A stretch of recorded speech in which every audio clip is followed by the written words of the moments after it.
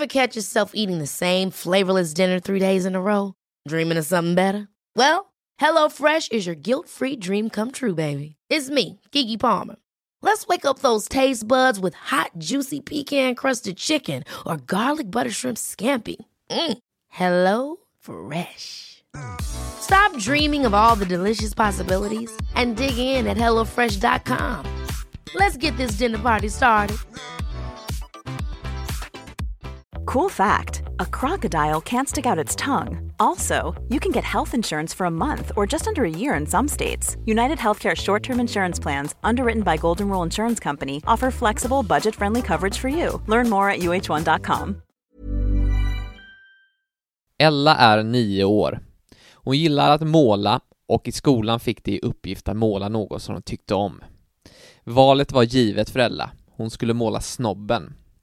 Sagt och gjort så målar hon den lilla vita hunden. För att vara extra tydlig så skriver hon hans namn uppe i hörnet. Stolt som en tupp så kommer hon hem och visar upp teckniken för sina föräldrar. Allt var i sin ordning förutom den lilla initialen uppe i hörnet. Ella hade nämligen skrivit att hon hade målat snoppen. Men det är sånt som händer. Lilla B och lilla P är ju så lika. 3 år senare blir Ella diagnostiserad med dyslexi, vilket också råkar vara dagens ämne. Urla Dinate.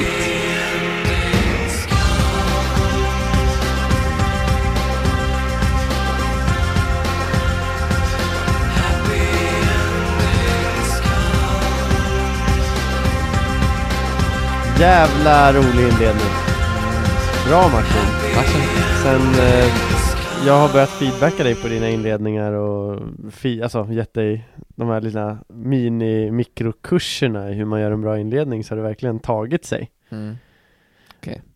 Annars så måste vi ju säga att folk är välkomna till Amatörpsykologernas topp 100. Hej! Pedagogisk hjärnskrynkling för gemene hen i underhållande fåtöljtempo. Vi finns på Facebook Amatörpsykologernas topp 100 och på Instagram Amatörpsykologerna. Ja. Superbra inledning. Ella alltså, det är din tjej. Ja. För nytillkomna tittare. Ja, precis. Ja, nej men bra inledning och hon skrev snoppen där, alltså när det skulle stå snobben. Precis. Blev det en liten skrattis tror du hemma hos familjen Matsmyr?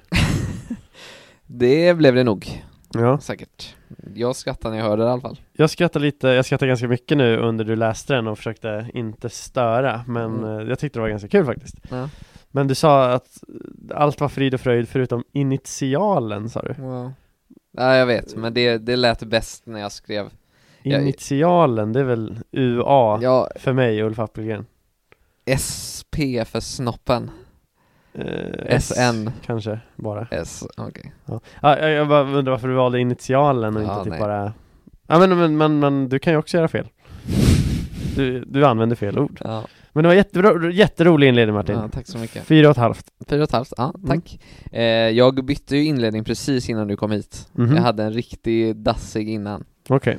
Ja, den här var långt ifrån dassig. Ja, men jag är vass när det gäller. Ja, det är det verkligen. Jag är bäst när det gäller. Ja. Jag i samma, nu när vi ändå är inne på det här med teckningar och sådär. En rolig grej jag gjorde på mina teckningar när jag var liten, det var ju att när jag lärde mig mitt namn då, Ulf, ULF, så lärde jag mig det, men jag kunde inte riktigt lära mig ordningen på de här bokstäverna. Och det resulterade i att varannan teckning ungefär stod det ful på. Det är ju lite samma sak. Det är också kul. Ja, det är roligt. Och det finns ju finns ju alla varianter på teckningar hemma som typ finns kvar. Alltså uffle och flu och luff och grejer. Ja. Och ful, ja. Och uffle. Ja, allt finns. Så, men jag har inte blivit diagnostiserad med dyslexi. Nej. Kanske du ska. Ja, dyslexi är alltså dagens ämne, Martin. Ska du take it away, eftersom du har pluggat så mycket? Ja, precis. Jag har pluggat jättemycket i den här veckan. Jag har suttit i radioskugga för jag inte har något internet. Nyinflyttad i Stockholm, välkommen hit. Tack så mycket. Kör nu. Okej.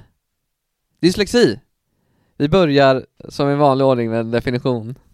Som i alla Martin-avsnitt. Ja, och tung teori. Det här blir ett tungt avsnitt. Men vi börjar en definition och det fanns lite olika där ute. Men jag valde en av Hojen och Lundberg som har fått ganska stort inflytande.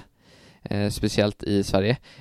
Också en lite rolig sak. Jag märkte att när jag skrivit det här avsnittet, när jag antecknat, jag har nog aldrig stavat så mycket fel och haft så svårigheter med att liksom stavningen. Nej, okej. Det kanske bara blir för att jag är inne i, jag tänker så mycket på dyslexi så jag blir dyslektiker själv. Kanske. Ja. Ja. Ja. Jag vet inte, skulle jag garva där? Nej, jag vet inte. Ska man be om ursäkt också för introt för att jag driver med dyslektiker? Det är inte meningen. Ja, just det sa vi att du kanske skulle göra det för att inte få upprörna Dyslektikerförbundet på det. Nej, precis. Det är väl lika bra. Ja, förlåt hörni. Det känns ju verkligen som att det kom från hjärtat. Ni älskar oss ändå. Ja. I alla fall. Ni ässlar oss ändå. Äxlar. Som as. Fokus. Okej, definitionen. Dyslexi är en störning i vissa språkliga funktioner som är viktiga för att kunna utnyttja skriftens principer vid kodning av språket. Störningen ger sig först till känna som svårigheter med att uppnå en automatiserad ordavkodning vid läsning. Jag kommer in lite mer sen vad det betyder. Störningen kommer också tydligt fram genom dålig rättstavning. Den dyslektiska störningen går som i regel igen i familjen och man kan anta att en genetisk disposition ligger till grund. Karaktäristiskt för dyslexi är också att störningen är ihållande. Även om läsningen i efterhand blir acceptabel kvarstår ofta rättstavningssvårigheterna. Det är bra, vi nöjer oss där. Dyslexi eller specifika läs- och skrivsvårigheter som det heter i ICD då, som är den svenska manualen för diagnoser, är då en varaktig funktionsnedsättning som resulterar i en svårighet med att läsa och skriva eller skriva. Och ofta då så är det en störning när det kommer då till den här funktionen att automatisera ordavkodning. Och vad betyder det, Ulf? Jag tänker bara på den här, det finns ju någon klassisk GIF eller på att säga, meme kanske, jag vet inte, jag kan inte skillnaden. När det är liksom en text där alla ord är lite felstavade. De har liksom kastat om orden eller bokstäverna lite grann. Alltså säg att det står överraskning så kanske det står översakning. Men man är ju så, när man ser ö och att det slutar på kning och man vet liksom, man är så van vid att läsa det där ordet så man ser ändå att det står överraskning även om det inte gör det. Så du kan ändå läsa en hel mening med enbart felstavade ord, men de är typ nästan rättstavade. Så kan du ändå liksom förstå vad det ska stå. Det är väl en automatisk kodning, tänker jag. Det är det jag tänker på. Ja, men det stämmer bra. Det är precis som Ulf säger, att det är egentligen, för oss som inte har dyslexi, så ser vi ord både rättstavade och felstavade och förstår automatiskt och direkt vilket ord det är. Vi behöver liksom inte läsa ut ordet så att säga, utan det räcker med att kolla på ordet och vi vet liksom direkt vilket ord det då är. Men för en dyslektiker då så är det svårare, att den här avkodningen då kommer inte automatiskt. Så för en dyslektiker så kan det istället behövas att man behöver läsa ut ordet då, bokstav för bokstav. Därav då så tar det ju såklart ofta längre tid för en dyslektiker att läsa, och ofta blir ju då dyslektiker tröttare än andra av att läsa längre texter. Det är en större ansträngning. Ja, precis.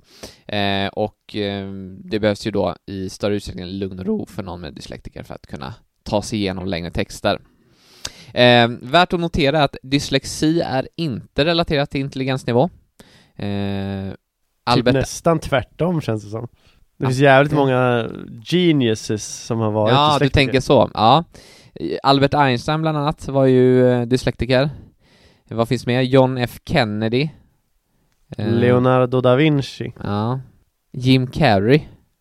Geniet Karl den 16 Gustav. Ja, där snackar vi. Ja, så där, ni ser att kanske snarare har man hög intelligensnivå och dyslexi. Selma Lagerlöf, Charles Darwin, John Lennon, Ingvar Kamprad, Alltså jag menar, det är ju inte det är inte dumhuvuden vi snackar om. Nej, det är en tung uppställning. Thomas Edison, inte att förglömma. Ja, så kanske är det så att har man hög intelligens har man större risk att åka på dyslexi. Vem vet? Eller tvärtom. Eller tvärtom. Alltså, har du dyslexi så kanske du blir intelligentare.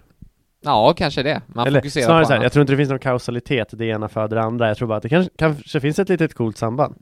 Men det är inte bevisat, utan det är hypoteser från vår sida. Från oss. Men det är dock bevisat, eller snarare det är belagt att de här personerna hade det. Selma Lagerlöf, Albert Einstein, Thomas Edison, Charles Darwin, Leonardo da Vinci, Okay. John Lennon, Kurt Cobain, Ingvar Kamprad, Jamie Oliver. Orlando Bloom, sa du det? Nej, har han det? Ja. Okej. Och så står det, och flera medlemmar av svenska kungafamiljen. Dyslexi omfattar inte heller läshinder som kan ha uppkommit från att man har synproblem eller att man liksom brister i undervisningen, liksom sämre sociala förhållanden eller helt enkelt motivationen för att lära sig läsa. Utan dyslexi då syftar till en medfödd svaghet när det kommer till läs- och skrivsvårigheter. Vill du lägga till något där eller? Jag kan bara slänga in 3 kändisar till. Okay. Bill Clinton, Cher, Winston Churchill och Tom Cruise. Det är ändå många personer som pratar eller behöver läsa. Ja. Men tänk om den här extra ansträngningen de måste lägga på att hantera det här handikappet gör deras hjärna till en jävla, alltså en super kärnreaktor av aktivitet, och att det på något sätt smittar av sig på andra delar och får deras hjärna att bara gå på högvarv och därav bli smartare. De kanske använder fler delar av sin hjärna i sin ansträngning att läsa texter som sätter igång hjärnan på ett sätt som vi andra kanske inte behöver, och därav blir fucking geniuses. Det är bara återigen en hypotes. Det är en bra hypotes. Den är bra. Vi andra kanske blir så här, man blir, hur ska man säga, tillfreds. Man hamnar i så här gamla hjulspår, man anstränger sig inte, man läser en text och så bara, ja. Men de här, för varje gång de läser en text så är det som att läsa en ny text. Man måste vara on edge hela tiden. Exakt. Så de vänjer sin hjärna vid högre ansträngning och därav kanske får en högre kapacitet. Det är bara en Ulf-teori, men den kan leda till Nobelpris. Absolut. Om ni hör det här dyslexiförbundet, ni kan ju höra av er då till Ulf. Jag kan nog tänka mig att de redan har tänkt i de här banorna. Tror du det? Jag vet inte. Jag är så jävla smart att jag är först med allt. Det är det nog. Okay. Du kanske också har dyslexi. Ful. Just det. Nej, tyvärr så är jag en skribent av rang. Det vet du ju eftersom jag har debuterat som debattskribent. Det kanske jag inte har sagt i podden, men kolla in den, Dagens Samhälle, Ulf Appelgren, sök på det så får ni se det. Det behöver inte däremot betyda att du inte är dyslektiker. Selma Lagerlöf som sagt. Jo, men jag kan väl bara säga att jag skrev den texten utan att behöva korrläsa 25 gånger och fråga 10 andra. Okay. Utan jag vet ju att jag skriver rätt. Skitsamma. Ja, skitsamma. Selma Lagerlöf hade inte rättstavningsprogram på Word heller. Nej. Så det är lite orättvist att jämföra kanske. Det är ändå stort, får man säga. Ja, Martin, vi ska inte ploja bort det här, men vi ska bara säga till lyssnarna att det där var en hypotes som jag tog ur luften, det här med att det kanske korrelerar med genialitet. Men ändå en intressant tanke. Ja, verkligen. Och Martin, kör på med din tunga teori.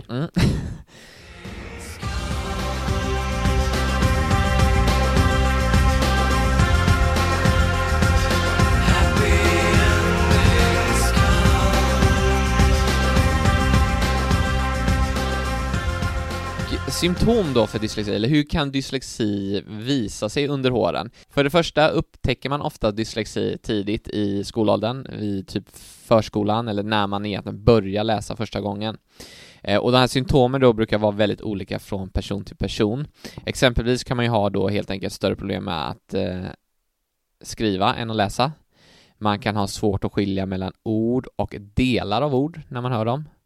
Man kan ha problem att man råkar kasta om bokstäver och siffror när man läser dem.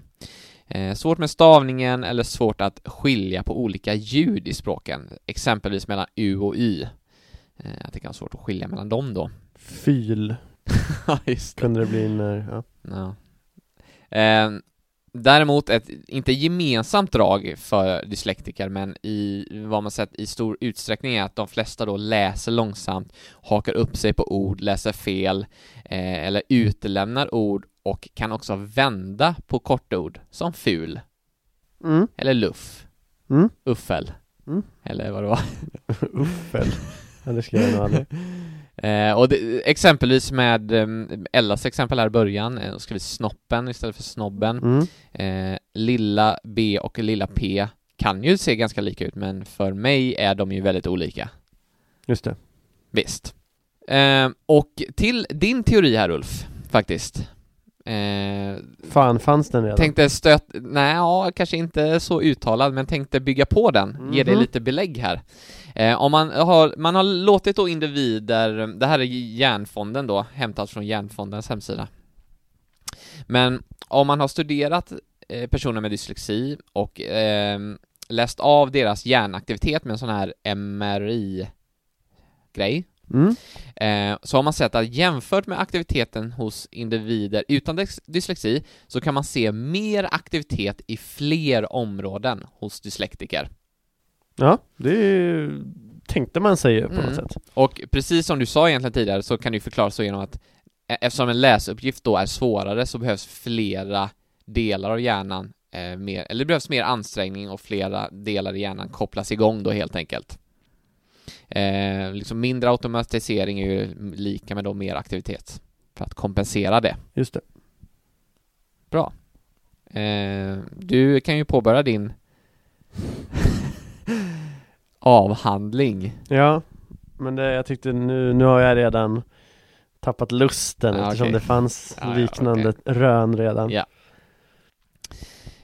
Vi tuffar på. Jag tycker ändå det går snabbt det här. Ganska trevligt. Ja, det är trevligt. Orsak då? Vad beror dyslexi på? När det har kommit till det här orsak så finns det egentligen inga definitiva svar, som så mycket annat när det kommer till diagnoser. Smältdegel. Allt möjligt. Smältdegel? Ja, har du inte hört talas om det? Aldrig någonsin. Va? Oj, vad obildad du är. Det handlar ju om att det är som att 5-6 olika komponenter kanske har smält samman och det är orsaken. Ja.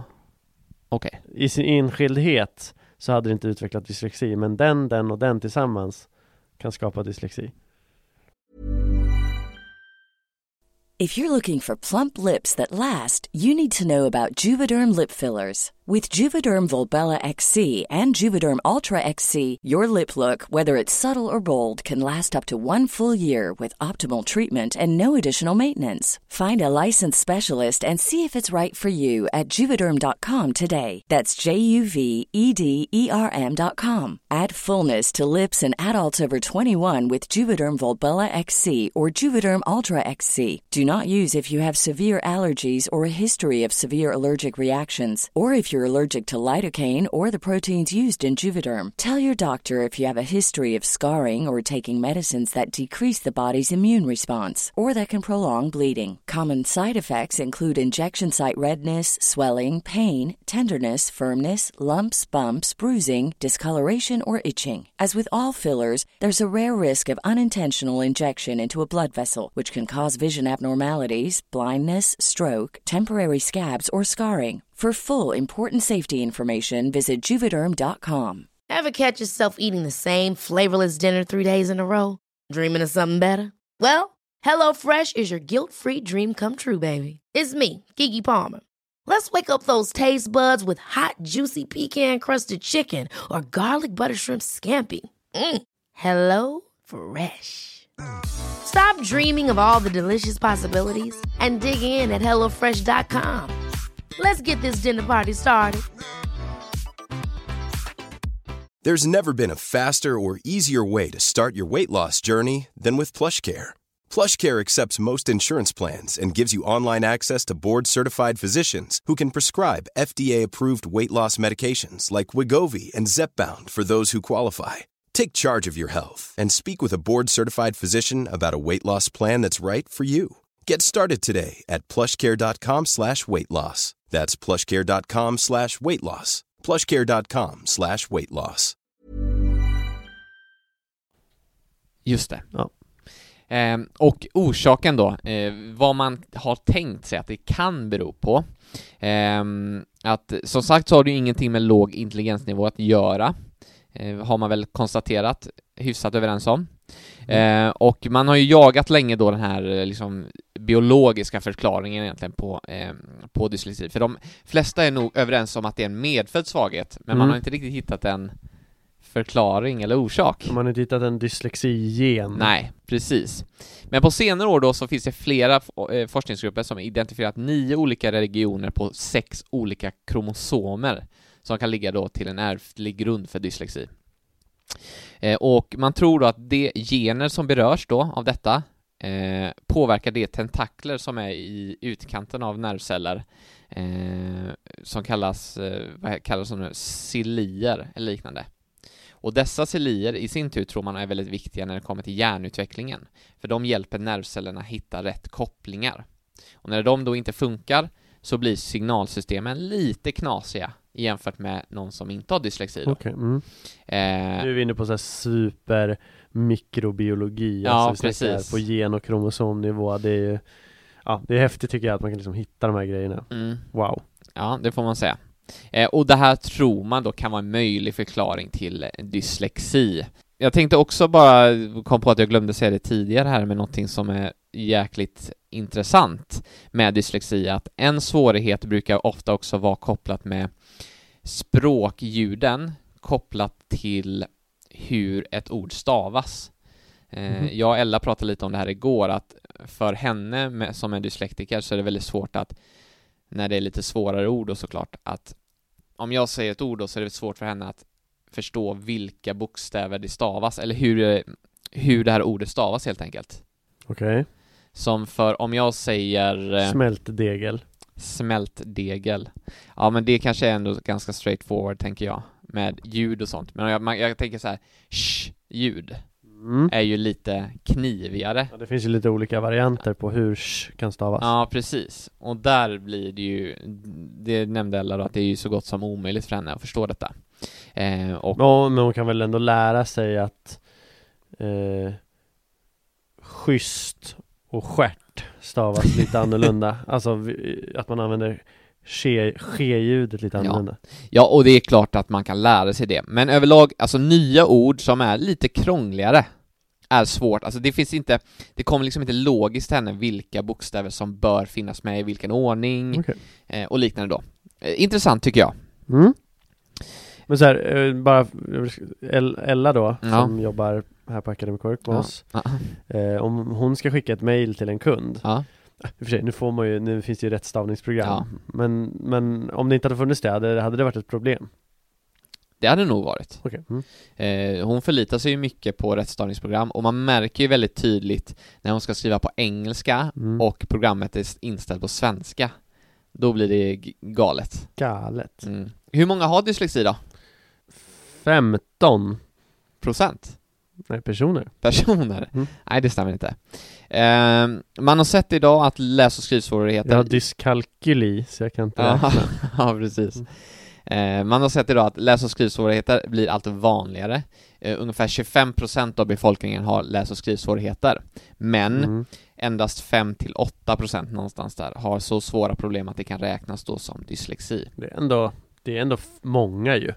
Det är ju 2 i varje skolklass åtminstone. Jag har dyskalkyli, så jag förstår inte uträkningen. Hur många räknat du? Nej, men om det har 10% och det är en på 10. Ja. Jag tänker att en klass innehåller väl 25-30. Så är det 5-8% borde i alla fall vara 2 stycken som har det. I alla fall. Jag tänkte här att du ska få testa på hur det känns. Inte hur det känns. Hur det är att läsa en text som dyslektiker. Jag tänkte bara fråga en sak. För du var inne på orsaker. Och du nämnde biologiskt. Finns det inget annat i orsaks... Alltså finns det inte ett samband med liksom socioekonomisk status och dyslexi också? Och det är ju det här man gör skillnad på. Att socioekonomisk status, brist på liksom att man inte fått den upplärning som behövs eller liknande. Det skiljer man från dyslexi. Okej. Dyslexi syftar mer på en medfödd. Dyslexi är medfödd? Ja, Men man har liksom inte hittat en tydlig biologisk koppling till det bara. Okej, men okej.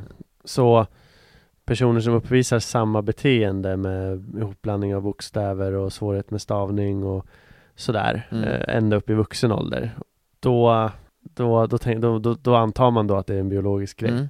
Det kan ju vara så att det är en person som aldrig gått i skolan som såklart då kommer ha problem. Som inte gått i skolan som liten, som kanske lär sig senare, som då har problem med läsa och skriva. Men om den här diagnoseringen eller testningen av dyslexi görs som den ska, så ska inte dessa personer räknas med i den bedömningen och därför inte bli diagnostiserade med dyslexi. Okej. Hänger du med? Ja, men jag kollar in här på lite sidor också. Det verkar ju onekligen vara en röd tråd att det handlar om biologiska faktorer. Precis. Det är intressant ändå att man säger att det är biologiskt eller utgår från det, så har man inte ens en tydlig förklaring på det. Nej, men man har inget. Det är det här det beror på, punkt. Nej. Utan man ser väl säkert bara genetiska samband och att det går i arv och sånt där. Nu går vi vidare! Ja!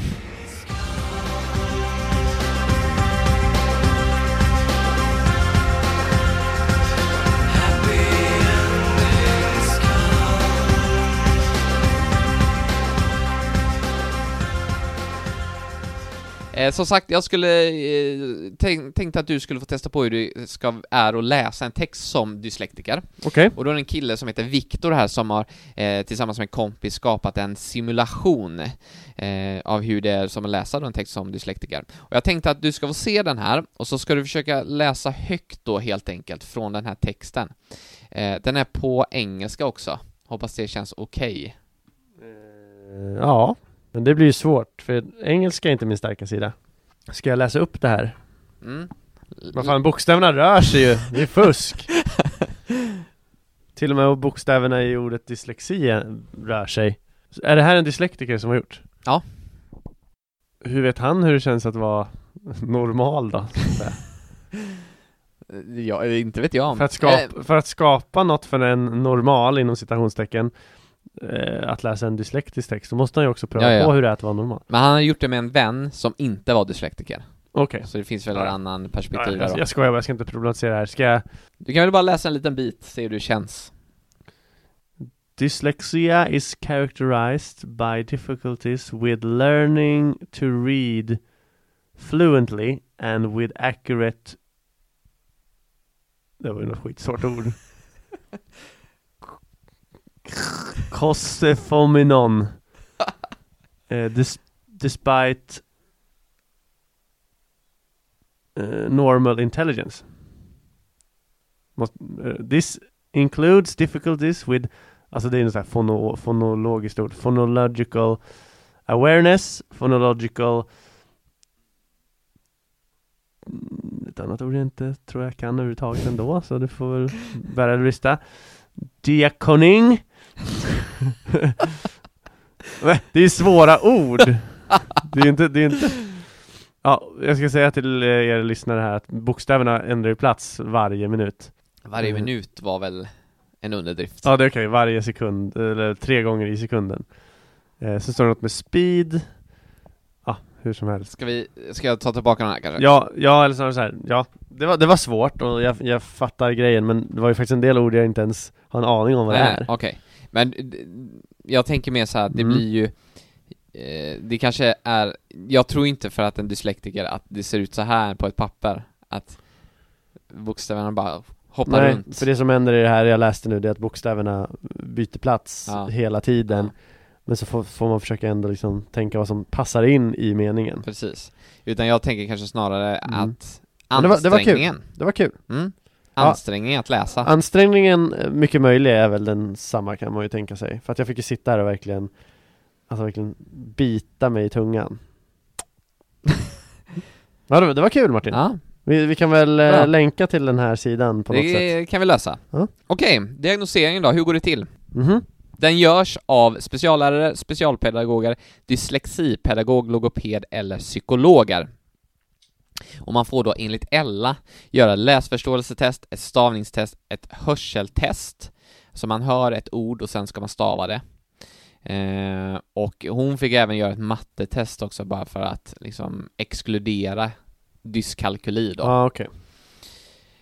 Och det finns också lite kriterier här som jag tänkte dra igenom snabbt bara för vad som krävs egentligen, eller hur man gör den här diagnostiseringen helt enkelt.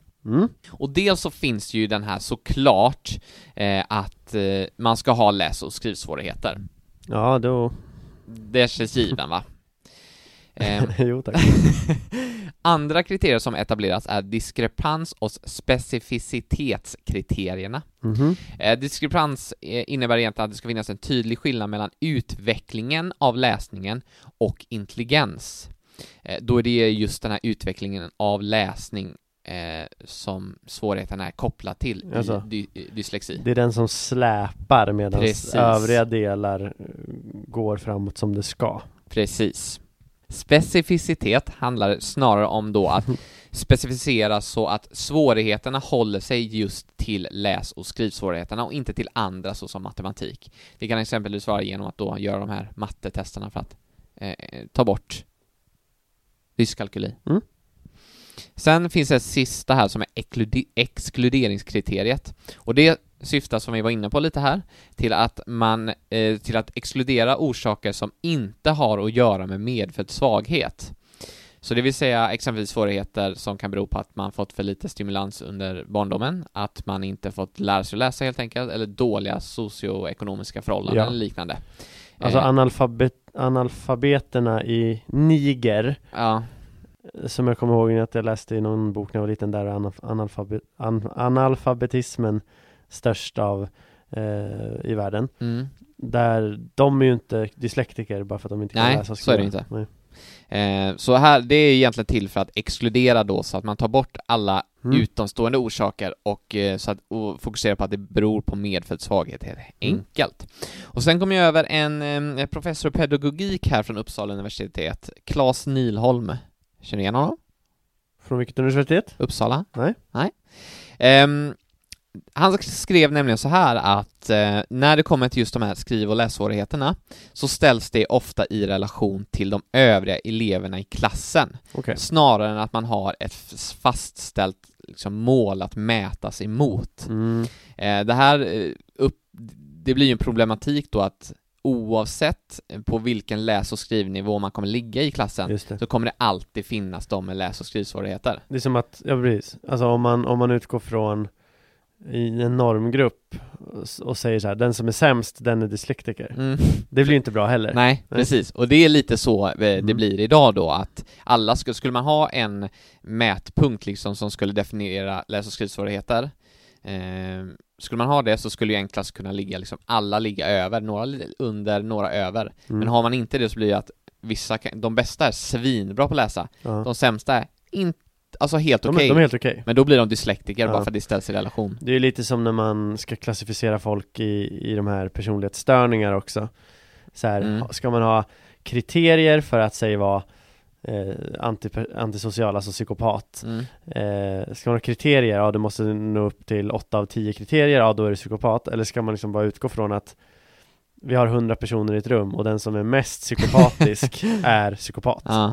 Det är väldigt svårt hur man ska göra den här indelningen. Det är ett problem som psykologin står inför.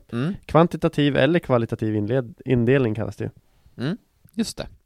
Och ytterligare kritik här som lyfts då av Claes Nilholm, inte just kanske han, men överlag, men är att dels så just det här stora lässvårigheter och en avsevärd skillnad mellan intellektuell utveckling och läsutveckling. Det är väldigt luddiga begrepp och inte speciellt konkreta. Så det kan ju vara väldigt mycket egentligen och upp till individuell bedömning om vem som har detta. Sen fanns det också en annan kritik här som Claes Nilholm lyfte som var väldigt intressant, och det är just att exkluderingskriteriet här, att man det som är till för att ta bort allt annat som är medfödd svaghet, det används inte så ofta.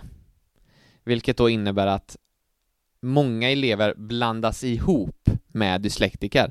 Att då personer som de här analfabeterna från Niger då hamnar i dyslektikergruppen för att man inte använder det här exkluderingskriteriet. Eller de som växte upp socioekonomiskt svaga områden och aldrig haft en bok i knät förrän de började årskurs 1. Precis. Och vilket Claes Nyholm där lyfte att något som är vanligt förekommande i svenska skolsystemet. Ja, och det är ju inne med diagnostisering. Ja, det är det ju. Det är det. Vi börjar närma oss slutet här då. Åh fan. Ja. Så jag tänkte bara gå snabbt igenom lite kring åtgärder och hur man kan göra för att förbättra sin dyslexi. Ja, sen har jag lite bara skoj som inte är så teoretiskt. Ja, men det är ju väl bra. Ja. Och då tittar man på 2 olika områden när det kommer till åtgärder, och det är träning och anpassning. Och träning syftar egentligen precis som det låter, att med en god läs- och skrivpedagogik så kommer man också att utveckla bättre läs- och skrivförmåga. Så liksom de flesta eller många går ju till en tal- eller skriftpedagog. Säger man så? Logoped. Just det, så heter det. Typ. Logoped. Och liksom med rätt stöd därifrån så kan man ju bli avsevärt mycket bättre då på läsa och skriva. Och det kan ju då, att man får ett ökat läsflyt när man läser då bokstav från bokstav, uppnå en lite säkrare avkodning i orden och inte liksom gissningsläser i samma utsträckning. Däremot så kommer man ju ofta då, även hur mycket man än övar, så kommer man ofta ha liksom rätt stavningssvårigheter framåt.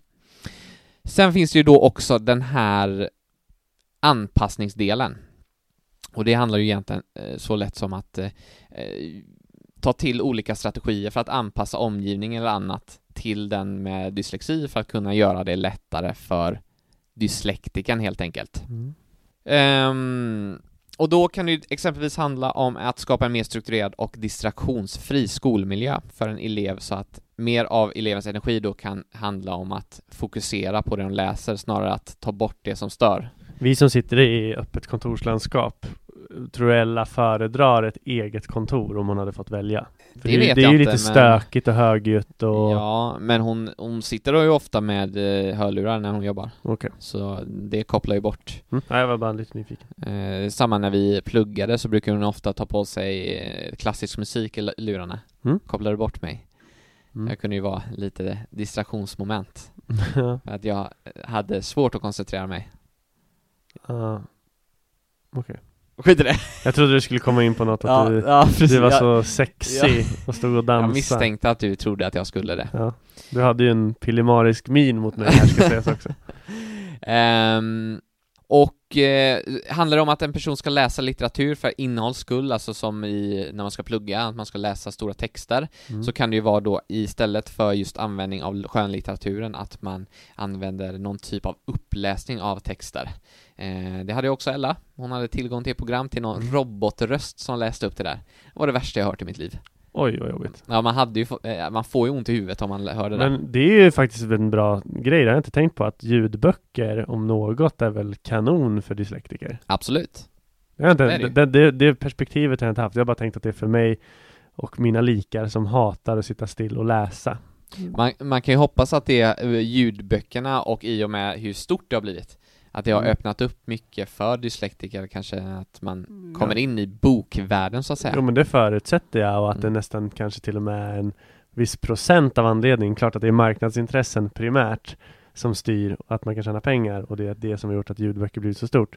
Men att det bara finns några procents andel som handlar om något altruistiskt för våra dyslektiker, tycker jag. Jag vill ha den bilden, så jag väljer att tro på det. Även om det kanske inte var därför ljudboksrevolutionen startade. Ja, men det är en bra grej. Ja. Läromedel och sånt på universitet så där ska väl sägas, har väl oftast en ljudvariant. Ja, men det hade de. Ella hade ju någon grej som kunde ladda ner och sånt där. Men det var ju inte tacksamt att lyssna på, som sagt. Nej. Sen finns det datorprogram också som utvecklas för att underlätta läsningen, och det kan vara att man tar en längre svensk text och där då datorn automatiskt delar upp orden i stavelser för att göra det lättare med avkodningen för den som läser. Det kan också handla om bakgrundsfärgen på det man läser. kan ha en betydelse. Ella hade det exempelvis väldigt svårt att läsa på vitt papper, så hon fick ofta ta färgade papper istället. Oj. Så byta kontrasten där mot texten kan vara ett bra tips. Det var lite sjukt. Ja, och gör man inte det här då, risken finns ju såklart att man förlorar liksom intresset för läsrelaterade sysslor. Man tänker att man är dålig på det kanske och helt enkelt inte vill ta sig an det. Och alla mår väl bra av lite läsning då och då, tänker jag. Det får man ju förutsätta. Ja, och med det så sätter jag stopp för min teori. Och släpper in Ulf med lite skoj.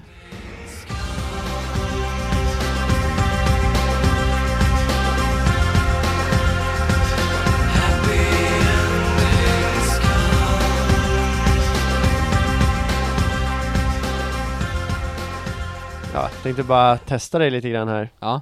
Inte för att det kanske är direkt kopplat just till dyslexi, men Nej. det har ju ändå med stavning och problem och så att göra. Jag har en lista här framför mig som jag tänkte bara testa dig på med de orden i svenska språket som oftast stavas fel på. Som folk har liksom svårt med. Okej. Sett till då, eller jag vet inte, alltså det är väl Saul som har gjort någon sammanställning av det, alltså Svenska Akademins ordlista. Jag tänkte testa några här på dig. Det är ganska många. Tack. Men vi kan ju börja med den som du bevisligen har lite problem med. Fåtölj. Martin har alltså skrivit fel på vår logga, kan man väl kalla det. Har du ändrat det? Nej. Har du ändrat? Nej. Du skulle inte ha sagt något. Nej, men det har du gjort i alla fall. Det stavas F-O-T-Ö-L-J. Det är bra, och du har skrivit med O annars. Ja. Sen medicin. M-E-D-I-C-I-N. Bra, många skriver medicin. Abborre. A-B-B-O-R-R-E. Snyggt. Definitivt. D-E-F-I-N-I-T-I-V-T. Bra. Lugnt. Det här känns som att den kan stavas på olika sätt. Men jag säger L-U-G-N-T. Det är rätt. Fan vad bra jag är på det här. Ta ett svårt jävla ord. Ja, men jag utgår ifrån de här. Jag kan inte hitta på några. Det här när man... Okej, sevärdhet då. Sevärdighet. Stava. S-E-V-R-D-I-G-H-E-T. Det är fel. Fuck! Du hörde ju mig där också, och jag sa det snabbt för att du inte skulle höra. Men det heter ju inte sevärdighet. Det heter sevärdhet. Jaha. Sevärdighet finns inte. Men det känns som att många säger fel där. Säger sevärdighet. Ja, som du nu. Ja. Så sevärdighet. Så det var inte så konstigt att du stavar fel när du trodde att det hette det. Men ja, sevärdhet heter det alltså. Nej men okej, men det här är några ord då. Och ja, men giftermål då. Giftermål. G-I-F-T-E. Då är frågan om det stavas med R eller utan R. Utan R. M-O-L. Med R. Fuck! Fan också! Ja, vi kan ta ett till då. Mustasch. M-U-S-T-A-S-C-H. Ja. Yes. Snyggt. Bra, och det är bra. Nej, men det var inte med här, men jag vet själv som jag ibland måste tänka till på. Kan du stava till marginal och original? Original. Ja. Och marginal. Ja, det är inte Nej. det är bara det är original men marginal. Ja, just det. Så den är lite klurig. Jag blev också. fackad i huvudet nu. Ja. Så original men inte marginal utan marginal. Ja, skitsamma, det kanske inte var ett jättekul segment, men jag har ju fått jag la upp, jag kommer ihåg det, jag la upp någon Insta-story här i höstas, nämligen den 24 november, kommer jag ihåg att det var. Så la upp en Insta-story. Jag har inte datumlexi. Nej, det kan man inte säga. Nej, så där kommer jag ihåg att jag la upp en story som handlade om de och dem, och att jag spottade på folk som har svårt med de och dem. Ja. Då var det en tjej, en bekant som heter Alva Pärlestrand till och med, som skrev till mig. Det var många som tyckte den där var rolig, för att det är alltså en text som handlar om det och dem och hur svårt kan det vara. Ja, det kommer jag ihåg. Ja, och då svarade hon typ så här: fuck you, det finns faktiskt folk med dyslexi.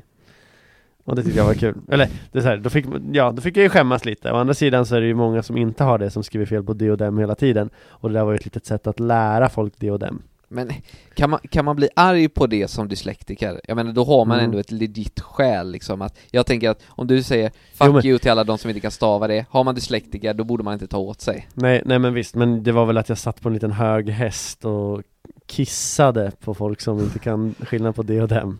Och det är ju lite oskönt och elakt kanske av mig, men jag tyckte den ändå var rolig. Men det får jag väl be om ursäkt till alla dyslektiker där ute. Sen var det någon annan gång. Det är därför Ella hatar dig. Ja, just det. Hon hade ju vilken dag som helst bytt dig mot mig. Det tror jag. Oj, nej, jag ska bara. Jag ville bara återupprätta min heder. Jag vet inte om det gick så bra. Och så har jag en annan tjejkompis som heter Evelina. Som särskriver det grövsta. Och så kanske jag hade påtalat det för henne 3-4 gånger. Sen till slut tröttnade hon och skrev: men vad fan, jag har dyslexi! Utropstecken. 3 utropstecken dessutom. Och det tyckte jag så här, okej, då får man ju krypa till korset och typ be om ursäkt. För jag tycker inte att det är något att håna att man har dyslexi. Nej.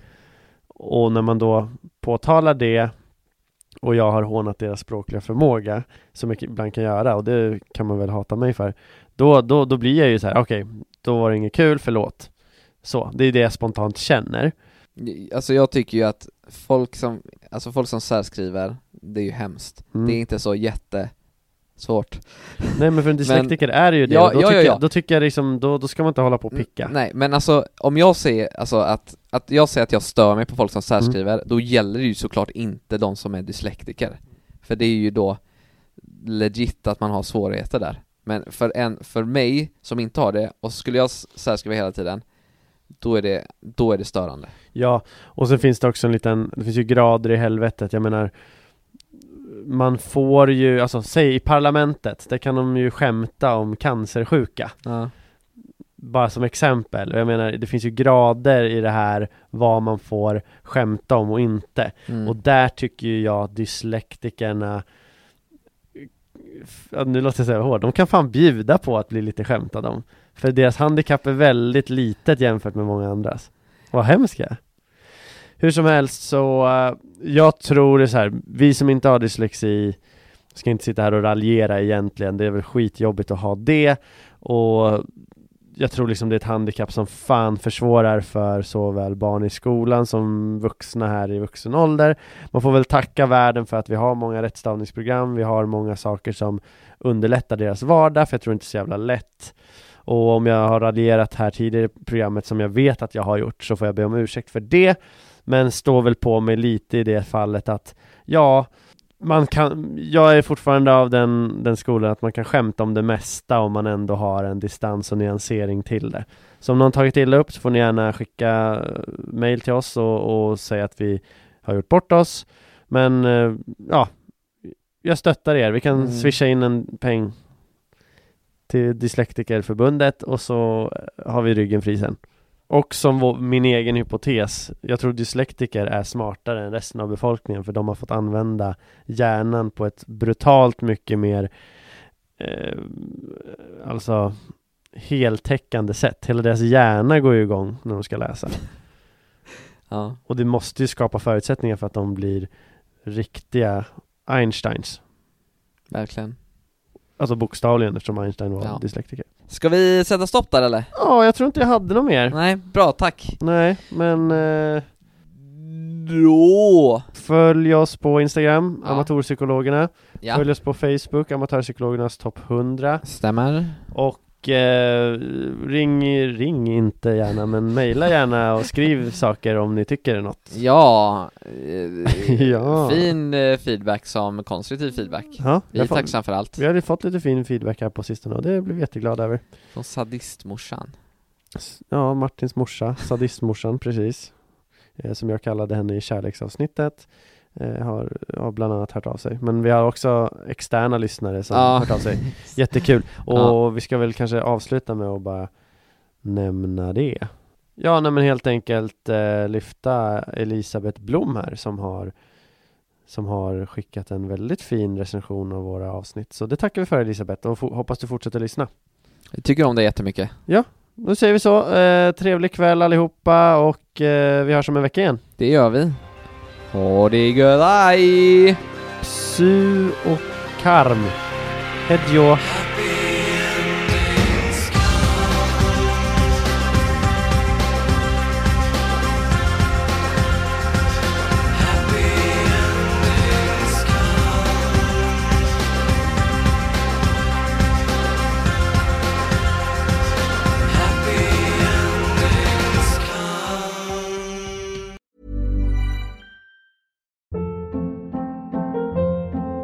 Hold up. What was that? Boring. No flavor. That was as bad as those leftovers you ate all week. Keke Palmer here, and it's time to say hello to something fresh and guilt-free. Hello Fresh. Jazz up dinner with pecan-crusted chicken or garlic butter shrimp scampi. Now that's music to my mouth. Hello Fresh. Let's get this dinner party started. Discover all the delicious possibilities at hellofresh.com.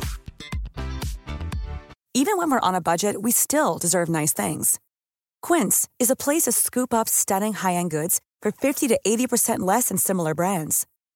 They have buttery soft cashmere sweaters starting at $50, luxurious Italian leather bags, and so much more. Plus, Quince only works with factories that use safe, ethical, and responsible manufacturing. Get the high-end goods you'll love without the high price tag with Quince. Go to quince.com/style for free shipping and 365-day returns.